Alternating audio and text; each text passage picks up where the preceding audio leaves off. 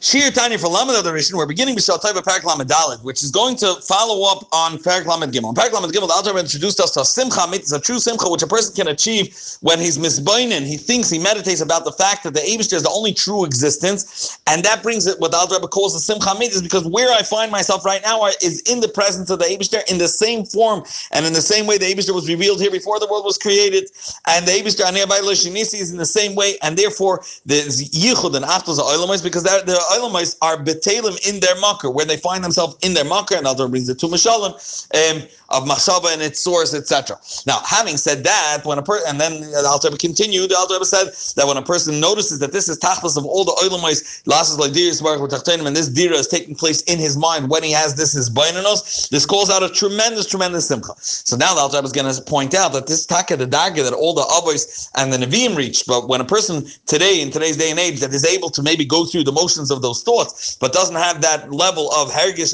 and come to that recognition and the das of Achdus Hashem, how does he make this dear Lois Baruch Satay? It's known that the Avos they were a chariot to the Eibishter, meaning Shekol Yemehem. How did they reach the point that they were like a chariot that follows the rider without a second thought? Because Kol Yemehem, all the days of their life, continuously, they didn't stop even for a moment, from connecting their mind, finish Masam, and their soul, the Rebbeinu Olam, the master of the universe, by annulling themselves to the Eibishter through understanding this yichud of Hashem, that the Eibishter is the only true existence over here, and that brought them to be so batal. V'achareim, and following their footsteps, kol hanabim, all the prophets, all the nabim, kol achad v'madrigas nishmasa, each one based on the level of his neshama v'asagasa and his grasp, they were able to be batal, as we see that Lamai Yecheskel Daima was like a ben kfar, that he never saw the Eibishter, and therefore he describes it at great length, Mari Yecheskel, and then Mari Yecheskel, and then there's Yeshai is like a ben krach. He was familiar and fluent with the Eibishter, so he described it in a much more simple way. There were different levels between the Nevi'im. However, the highest one of Madrigas Moshe Rabbeinu Shalom Hiyayla Kolana, the greatest level of this nevuah, not just nevuah, the way the Alter is defining over here nevuah is that they're one with the concept of Yichud Yisbarach Moshe Rabbeinu, as we know from the Yud Gimel Ikarim, one of the Rambam, that he was of L'Chol Nevi'im, so he was on the highest level. So Amru Olav, it says about Moshe Rabbeinu, Shechina with the rest of the Torah, he was so one with the Eibishter that the Shechina speaks through his throat, so to speak, and so to speak, his words are the Eibishter's words. He's one with the Eibishter to that extent. And a taste of this, Zachu Yisrael b'Mam Har Sinai, when the Yidden were standing at the foot of Har Sinai, they were also had a taste of this.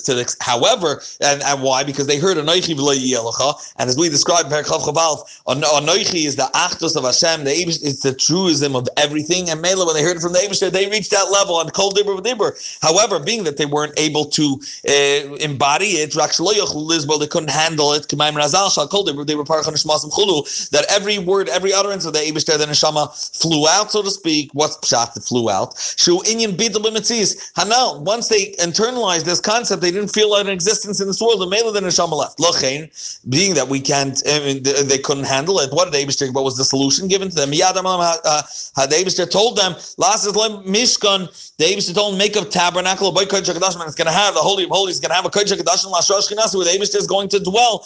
What's pshat dwell? Shu gilu yichud yisbarach. Over there, it's going to be the gilu of yichud yisbarach. And that's why you see the chukim of time and space didn't take place there. Makamar and Amida, for example.